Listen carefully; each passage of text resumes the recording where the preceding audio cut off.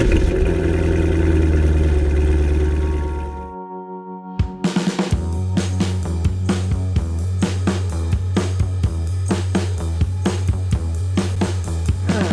listening to the Cars of Carlisle Network, podcast episode number 145, featuring Rod Sabry, the Split Window King. Cars of Carlisle is your favorite internationally downloaded podcast about all things automotive. Darren and his CFC team are ever searching for interesting automotive happenings, real stories about real car people, and fun features to inform and entertain you. Each week, the Cars of Carlisle crew brings you show topics ranging from car shows to team adventures to auto racing weekends to behind-the-scenes human interest stories from car nuts that live across town, across the country, or even across the globe. Come join the road trip.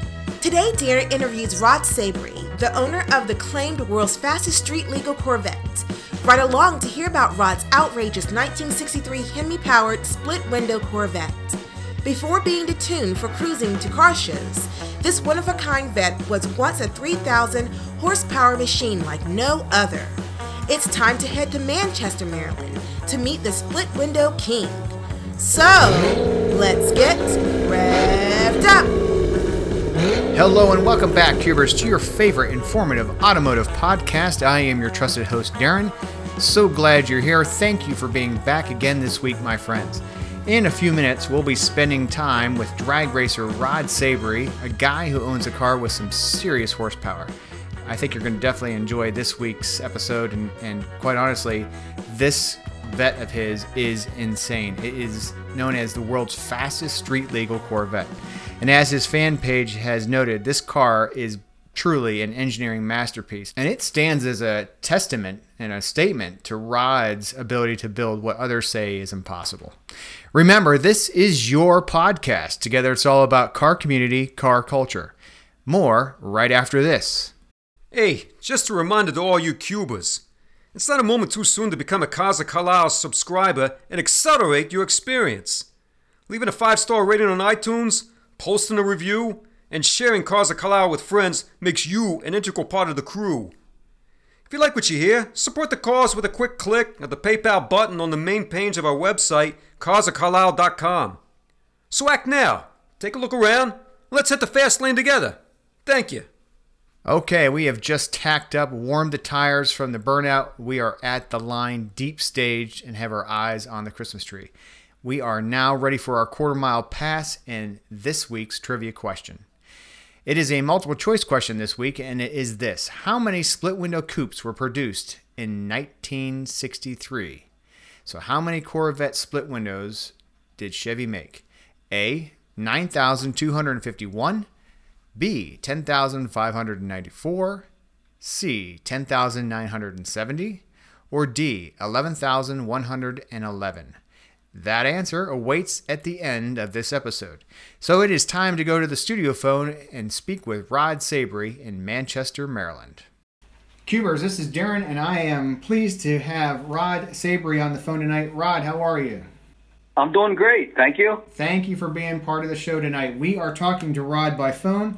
He is in his hometown of Manchester, Maryland, and we're just in our pre-meeting having a lot of fun talking about all the things going on, and the pandemic can't slow down car guys and all the enjoyment we get out of things. So, Rod, I think that you've had, the title given to you of the Split Window King, and you had a red 63 split window, you said, that was deemed the fastest street legal car. There's a lot of great vehicles that are in your stable and have passed through your garage. We'll touch on some of that, and we're probably even going to get into a part 2 show about the purple 63 that came into be just here in this past year. But Rod, let's talk a little bit about how you got here, and I know that your family was involved with horses and livestock and all kinds of things, but always that passion for cars, and your sister and your siblings. So I'm going to let you tell us a little bit about how you got to be a car guy.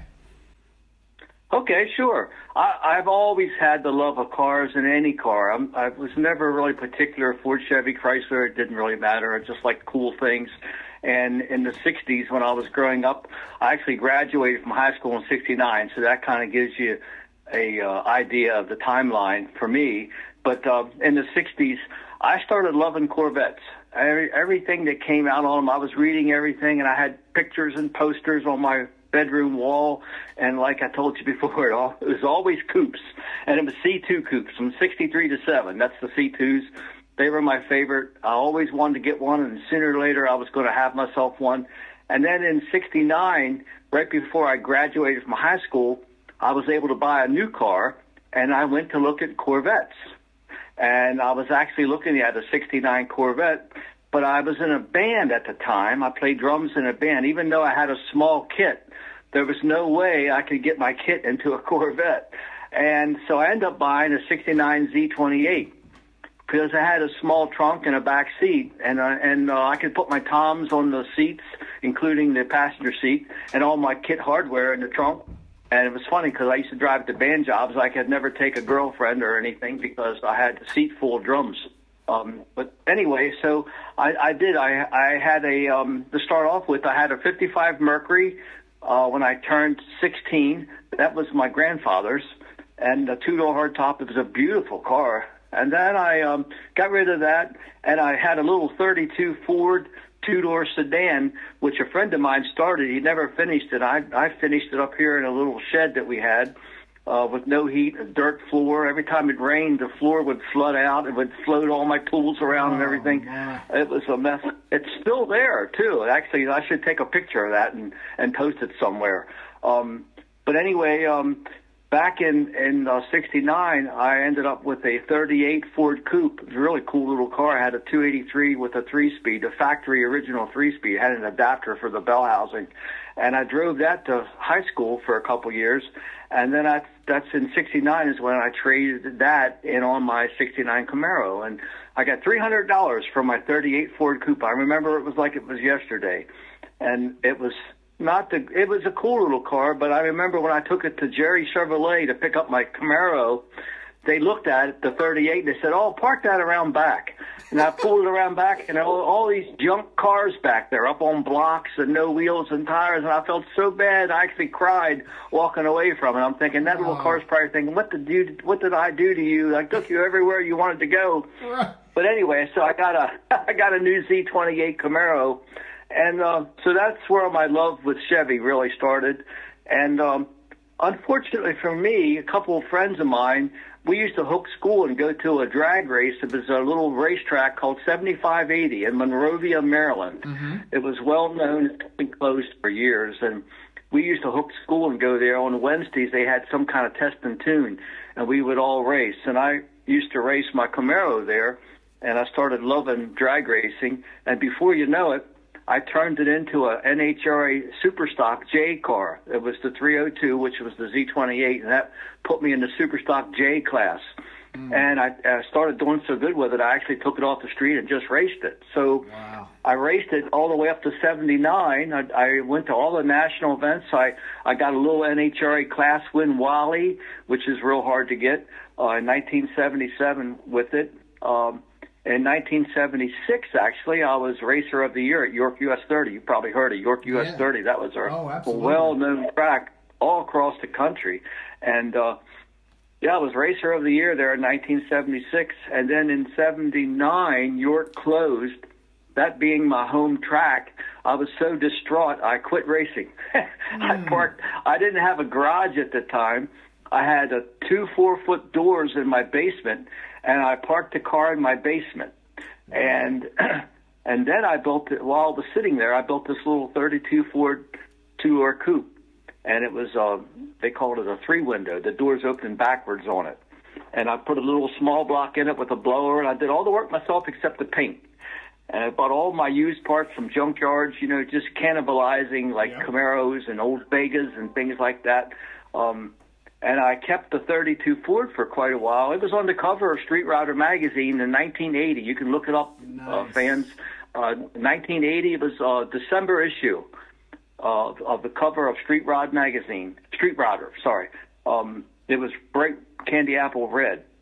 Oh, wow. But anyway, so I graduated from the 32 Ford back, believe it or not, to my Camaro. My Camaro was still in my basement. I sold the 32 to someone, and I ended up that at 1980 is when Pro Street really was becoming pretty popular, and I decided to Pro Street my Camaro. So right in my basement, I built that thing right beside my washing machine. and I did everything on that car except the outside paintwork. Okay. A friend of mine, Butch Neves, did the paintwork, and it was candy apple blue. Before that, then we painted it candy apple red for the street. So I did really well with it. I campaigned it in the Pro Street class all over the country, and at the '84 Street Machine Nationals, I won Best Car, Best Engine, and Best Interior with it. Wow. Which Impressive. is pretty cool. That is great accolades. Yeah. That's pretty cool. That's hard to do, I tell you, because there's some nice cars. It's unbelievable. There's some great cars. Made a lot of good friends, and so in '84, after I won those awards at the Street Machine Nationals, I ended up selling it because I wanted to build another car. At the time, I had to sell my current car to build a new one. Sure. And so I hated to sell it because I had it from high school. But anyway, I sold it to a fellow up here in Reading, Pennsylvania, and he had it for 35 years, and I bought it back. And that was just 4 years ago. I was able to get it back from him. That's amazing. And I know you have a story to tell about your 50th reunion, right? Yeah, so that's a cool thing. You know, as I said, I drove it to my prom, '69 Camaro. I drove it to my high school prom, and then when I got it back, which would have been 3 years ago, so it would have been 2019. 2019, 2 years ago. My wife and I drove it to my 50th class reunion, which was pretty damn cool. Who could say they can? And not many people can do that. That's incredible. Yeah, so the same car I drove to my prom, I drove to my reunion. And one of my smart-ass classmates, he said, "Well, it doesn't look the same as it did back then." I said, "Yeah, neither do we." 50 years ago, you know, I think the car held up better for 50 years than we did, to tell you the truth. But it'll never leave again. I've changed a lot of things on it. I kept it looking like it was when I sold it in '84. That was the whole point. You know, I didn't want to change the looks of it because it held up so well. The guy that I sold it to hardly ever drove it. And I put a different front suspension under it and freshened the engine and so forth. But so I wanted to make it look like it did when I first built it in 1980. Yes. I got it. But it's still here. I'll never sell it. Something happens to me, my wife can do with it whatever she wants to, but it's going to stay here as long as I am. Yeah, that's a great, great plan. Yeah. And then through those years, I've come up with I've built a lot of split window Pro Street cars. That's kind of what I'm known for. Mm-hmm. If you go to YouTube, you can see a lot of my crazy, stupid cars on YouTube. I've had several of split windows that have been on the covers of magazines. Actually, not bragging, but I've had 26 national magazine covers. Wow. And I'm just getting ready to do a photo shoot either tomorrow or Friday for RPM magazine with the purple car. And I don't know if it'll be the cover. You never know till the feature comes out, but I'm kind of hoping. But yeah, so we've had 26 magazine covers, and this is funny, but a lot of the national magazines now, Carcraft, Super Chevy, Popular Hot Rodding, a lot of these magazines, except Hot Rod, they're still out, but they all folded.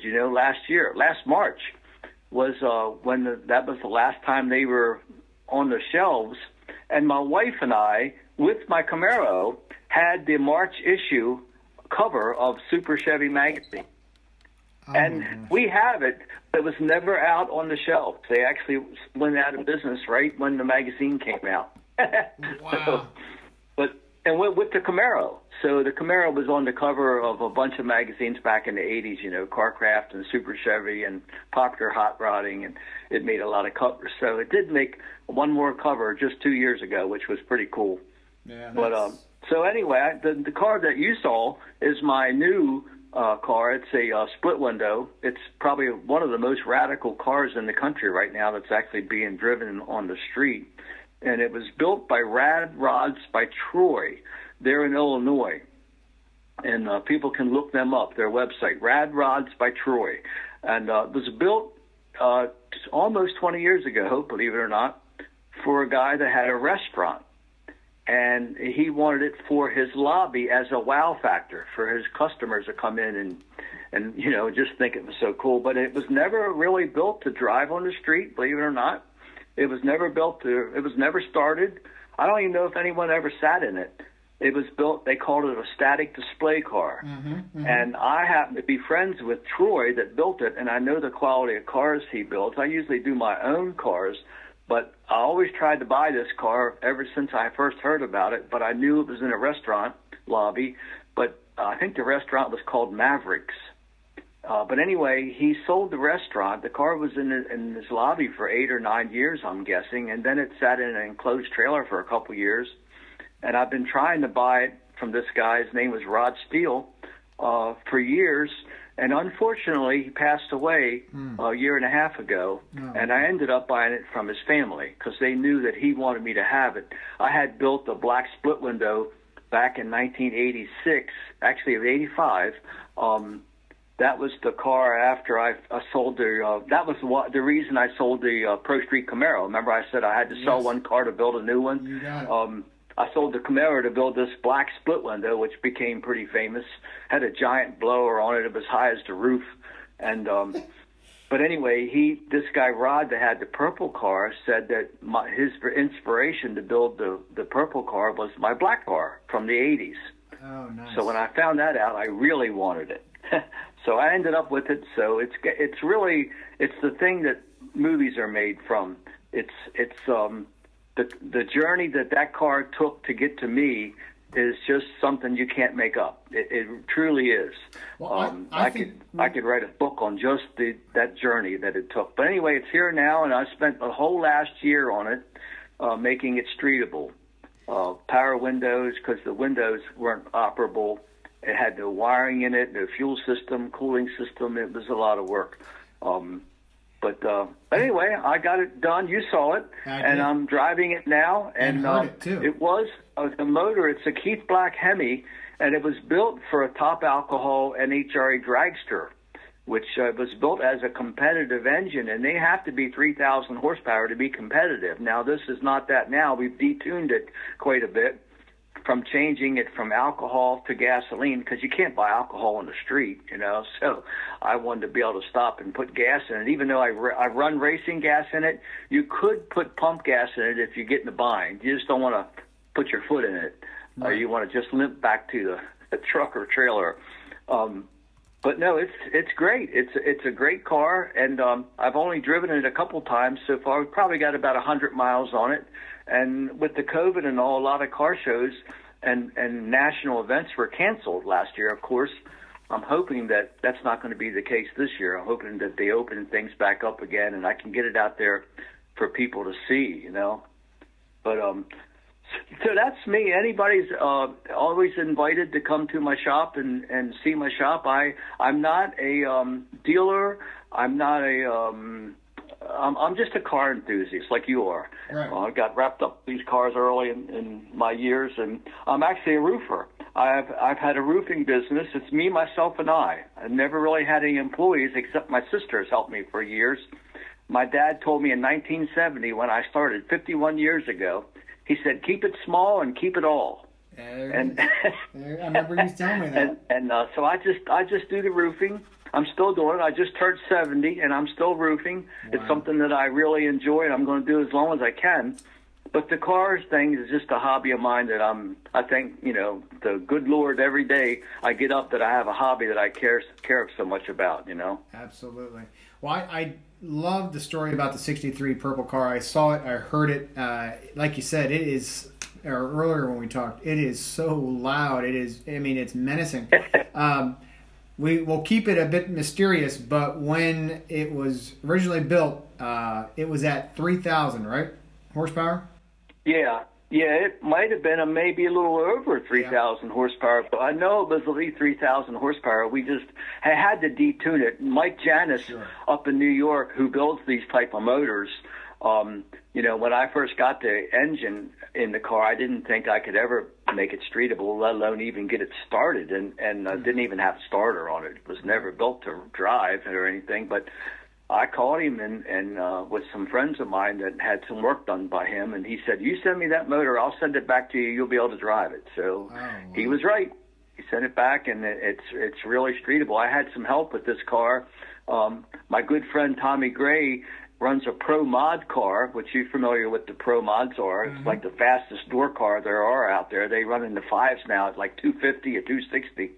And he's from Baltimore. He had a car they call the Undertaker, and very, very similar engine to what was in this purple car when I got it. So I called him first, and I said, do you think there's any way I can get this thing to drive on the street? And he goes, well, let's talk to my engine builder. So that's how we got a hold of Mike Janis. And Mike, even though I've never met him, he acted like he knew me. He's a great guy. He did know my history, all my cars and all. And he said, you know, like I said, he said, you send it to me and I'll send it back. You'll be able to drive it. So that's amazing. And then my racing career, you know, and all these things I've talked about, in with all that, I started drag racing again in 1992. I had a 57 Corvette. That's pretty well known. It was the first street legal car to run in the sevens. Wow. And that's all over the internet. And then I sold that and built a 53 Corvette, a real one. A real 53, you know, it was the first year they only made 300 of them. That's right. And so I built a real 53, and that had a Sonny Leonard 800 cubic inch mountain motor pro stock engine in it. And I ran this class called Outlaw Street. And Outlaw Street was similar to Pro Street, but the limitation was you had to run a DOT street legal tire. Oh my. Nowadays, they're great. Guys are going really fast, but not 23 years ago. I had to run a DOT tire, and all the cars in my class were alcohol-injected blower cars, and they made 2,500 horsepower. I only made 1,500. Yeah, right. But we ended up being the first car to go in the sixes, and we ended up world champion in 1998, and that's all on YouTube as well. Matter of fact, if you go to YouTube, you'll see that run in 1998 at Chicago Route 66 track when I ran the first 6-second pass. Wow. And believe it or not, that car is right behind me, right in the garage. Oh, nice. Nice. I still have it. That is so cool that you kept it. The purple Yeah. 63 split window, is it, I think I've talked to some people that run in our circles, and they said it's a 6-second car, right? You know, I don't know. I probably will never find out because it wasn't built to race, and although the chassis is the quality of the car is over the top, it doesn't have a funny car cage in it. It would never certify to go that fast. Gotcha. So I'll never be able to find out. I had a twin turbo car back in the mid '90s, a split window that I drove on the street, and it was a red candy apple red car, a Mike Moran small block in it, and that made 20-some hundred horsepower. And I did run 675 at 210 with that car, and that is actually on YouTube. I'm sorry to have to keep referring to YouTube, but that's on YouTube as well for your for your viewers to go and they can check that out. Definitely want the audience to look that up. That car ran 670s like nothing. I think this purple car is faster. Wow. I really do. But I'll never test it because, like I said, it wouldn't certify and it wouldn't be safe to try to go that fast in it. But, the turbos make a lot of power down the track because you have to build your boost up for them to make a lot of power. So the second half of the quarter mile, they make a lot of power. And this blower is instant. Exactly. And it's absolutely instant. And if I ever open this thing up on the street, I'll be in a ditch somewhere, It takes a lot of respect to pilot that thing. Yeah, my wife likes it. It's got zoomies. It's a Keith Black Hemi. It's all aluminum, and it's basically a top alcohol dragster in a street car, and it's got open zoomies. They're just completely open. I was going to put baffles in it, but she won't let me do it. She likes the loudness of them, and nice. And I have to wear earplugs, and everywhere we go, when we get to where we're going, I can't even hear anything, even though I have my earplugs in. Our ears are ringing, and it makes your ears itch, she says. But we love it. It's a lot of fun. I hope your viewers get to see it sometime. Well, for sure. That's on YouTube as well. Absolutely, and I'm going to put some sound bites that you sent me with that idling in your driveway and everything. We'll put that into this episode so that folks can get at least a flavor for it before they check out YouTube.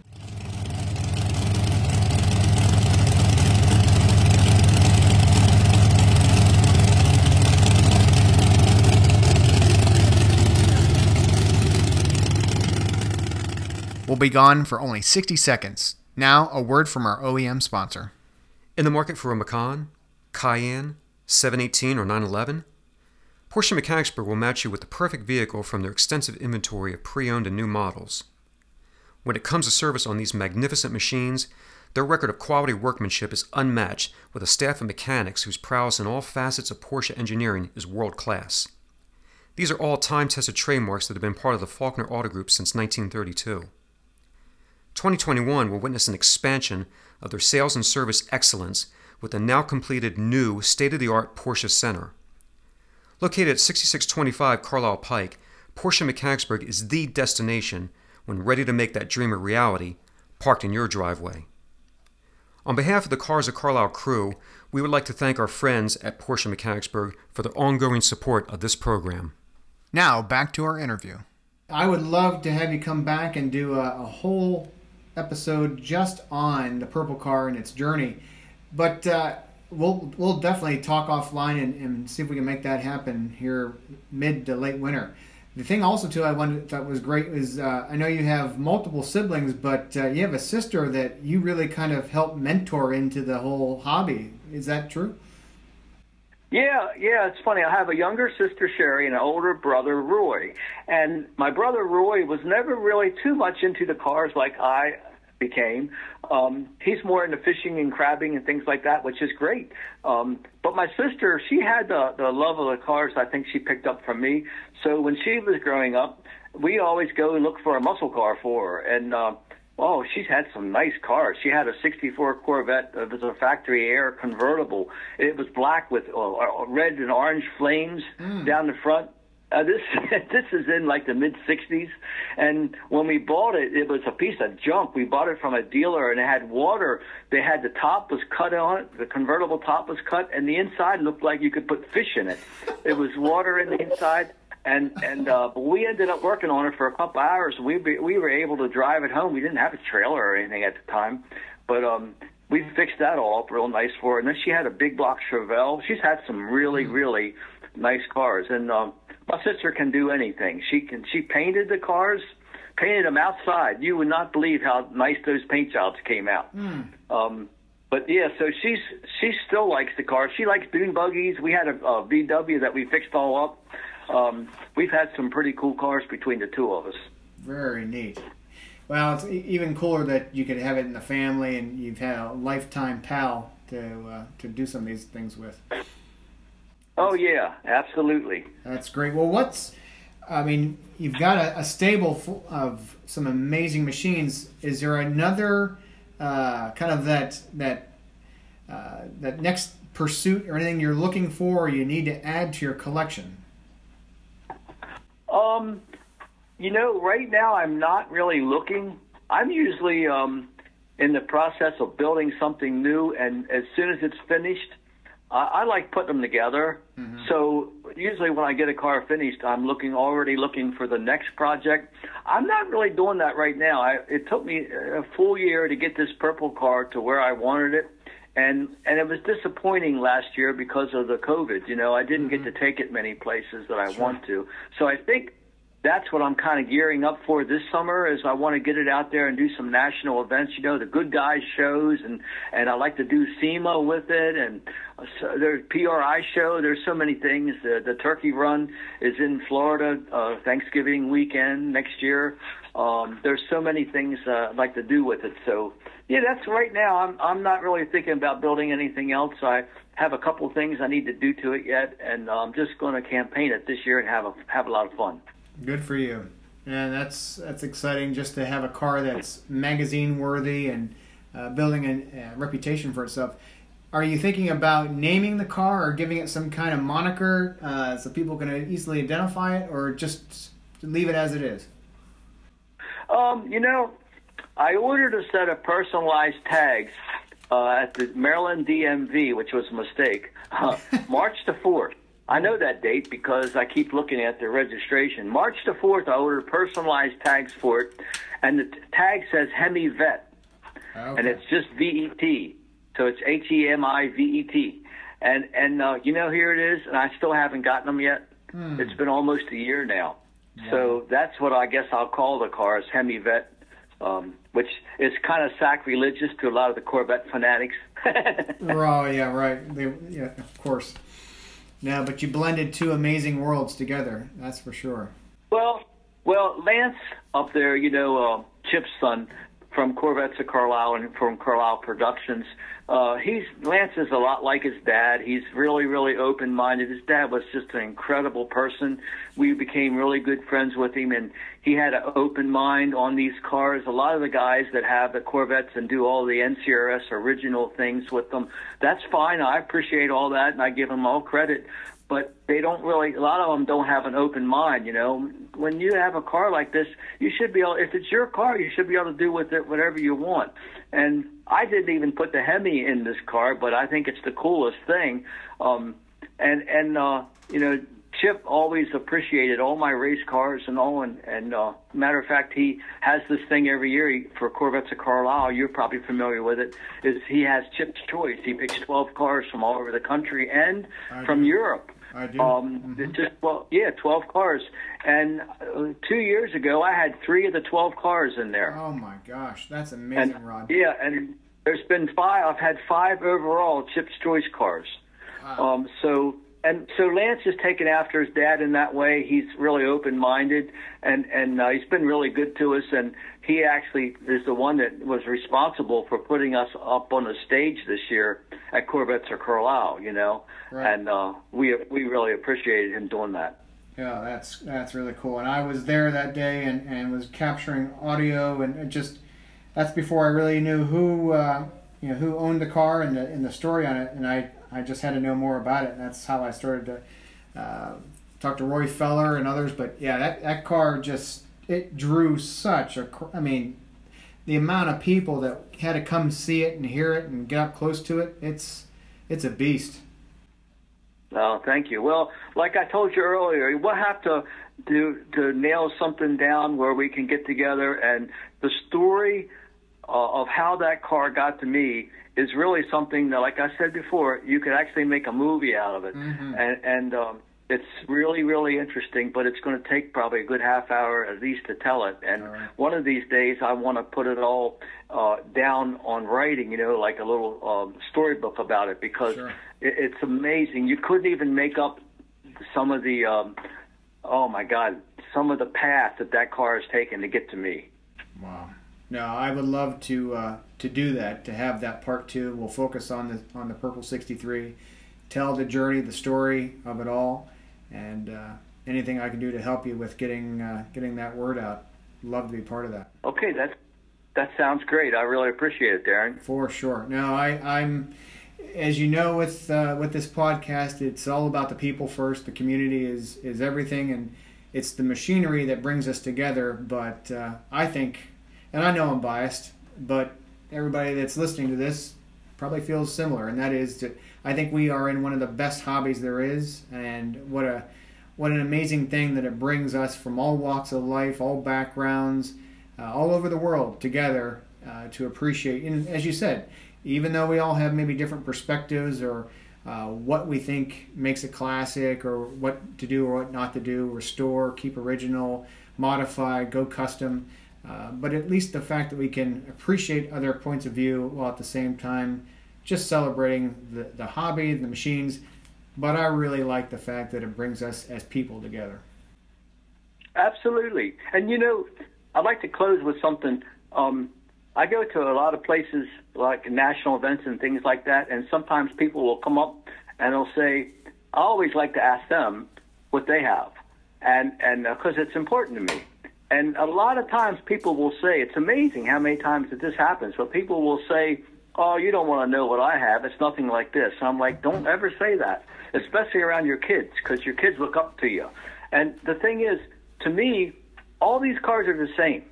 It really doesn't matter how much they cost, how pretty they are, how many magazines they've been in, how many trophies they've won. That has no bearing on it. They're all the same, and I can prove it to you.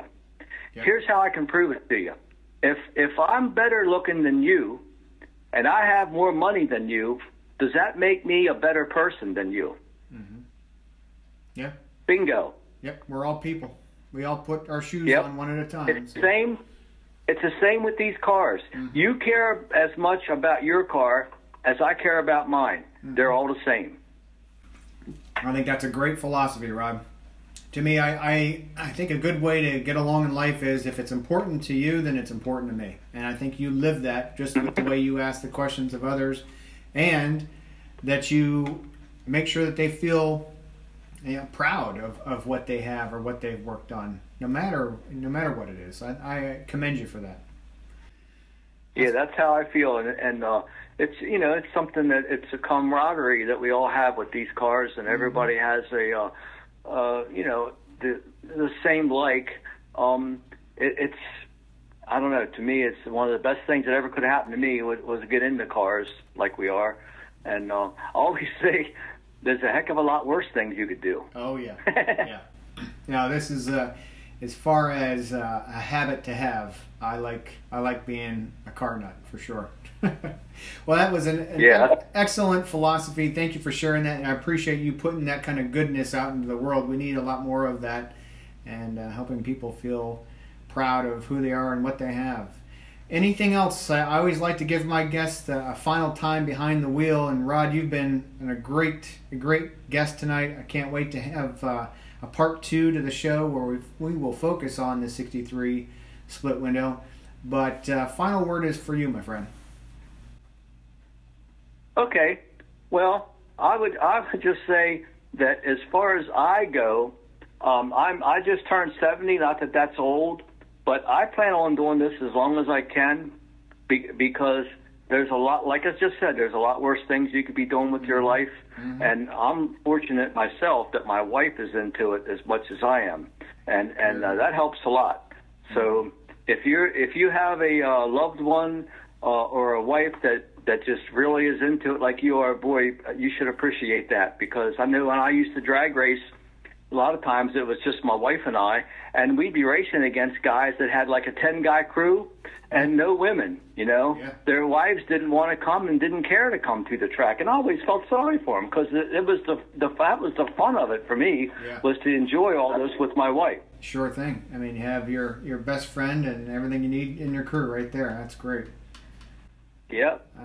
So I probably talked everyone's ear off enough, but yeah, I'm anxious to get together with you again, Darren. Well, thank you very much, Rod. I appreciate you, listening in, or I'd say, being, participating from Manchester tonight. And as things lighten up with the pandemic, maybe we can do the second part in person. But we will definitely, you and I, talk and find a way to get that follow-on show set and ready, because I think there's going to be an incredible story to be told, and I'm really anxious to hear all about it. Okay, well, that sounds good to me. I'm looking forward to it. All right, Rod, I wish you a great evening. Thank you so much for being part of the community. Okay, Darren, you take care of yourself, buddy. All right. And on behalf of the entire team here at Cars of Carlisle, we hope you enjoyed this week's special guest, Rod Sabry. And Rod, a big block special thank you to you for investing time with the CFC community. We can't wait to talk with you again. In fact, I'm really looking forward to you and I talking offline again and coming up with that follow-up episode where we'll do a deeper dive story on that incredible 63 vet. So let's get that trivia answer. As you remember, the trivia question was multiple choice in nature, and it was, in the year 1963, the first year of the C2, Chevrolet made how many split window coupes? And the choices were 9,251, 10,594, 10,970, 11,111. Well, the answer is B, 10,594. That's right. Chevrolet produced 10,594 split window coupes in 63, and that was, of course, as we all know, the only year that they made the split window. Legend has it, of course, an argument came to be between Bill Mitchell and Zora Arkus Duntov over the now famous, it was very much a design feature that many really enjoyed and liked, and others were very much against it. So just a single year, as you know, for 63. Well, it's that time. We've made it to the end of the quarter mile. We are through the traps, and we have our ET. As always, we are really excited to have you come back again and join us next week on another audio road trip. Just remember, this is your podcast. We want to hear your voice. Please email us at carsofcarlisle@outlook.com. I personally read each and every email that comes through, and we take your advice and comments and feedback and put it into making the show stronger and better week after week, month after month. Because together it's all about car community, car culture. Drive well, be well, take care.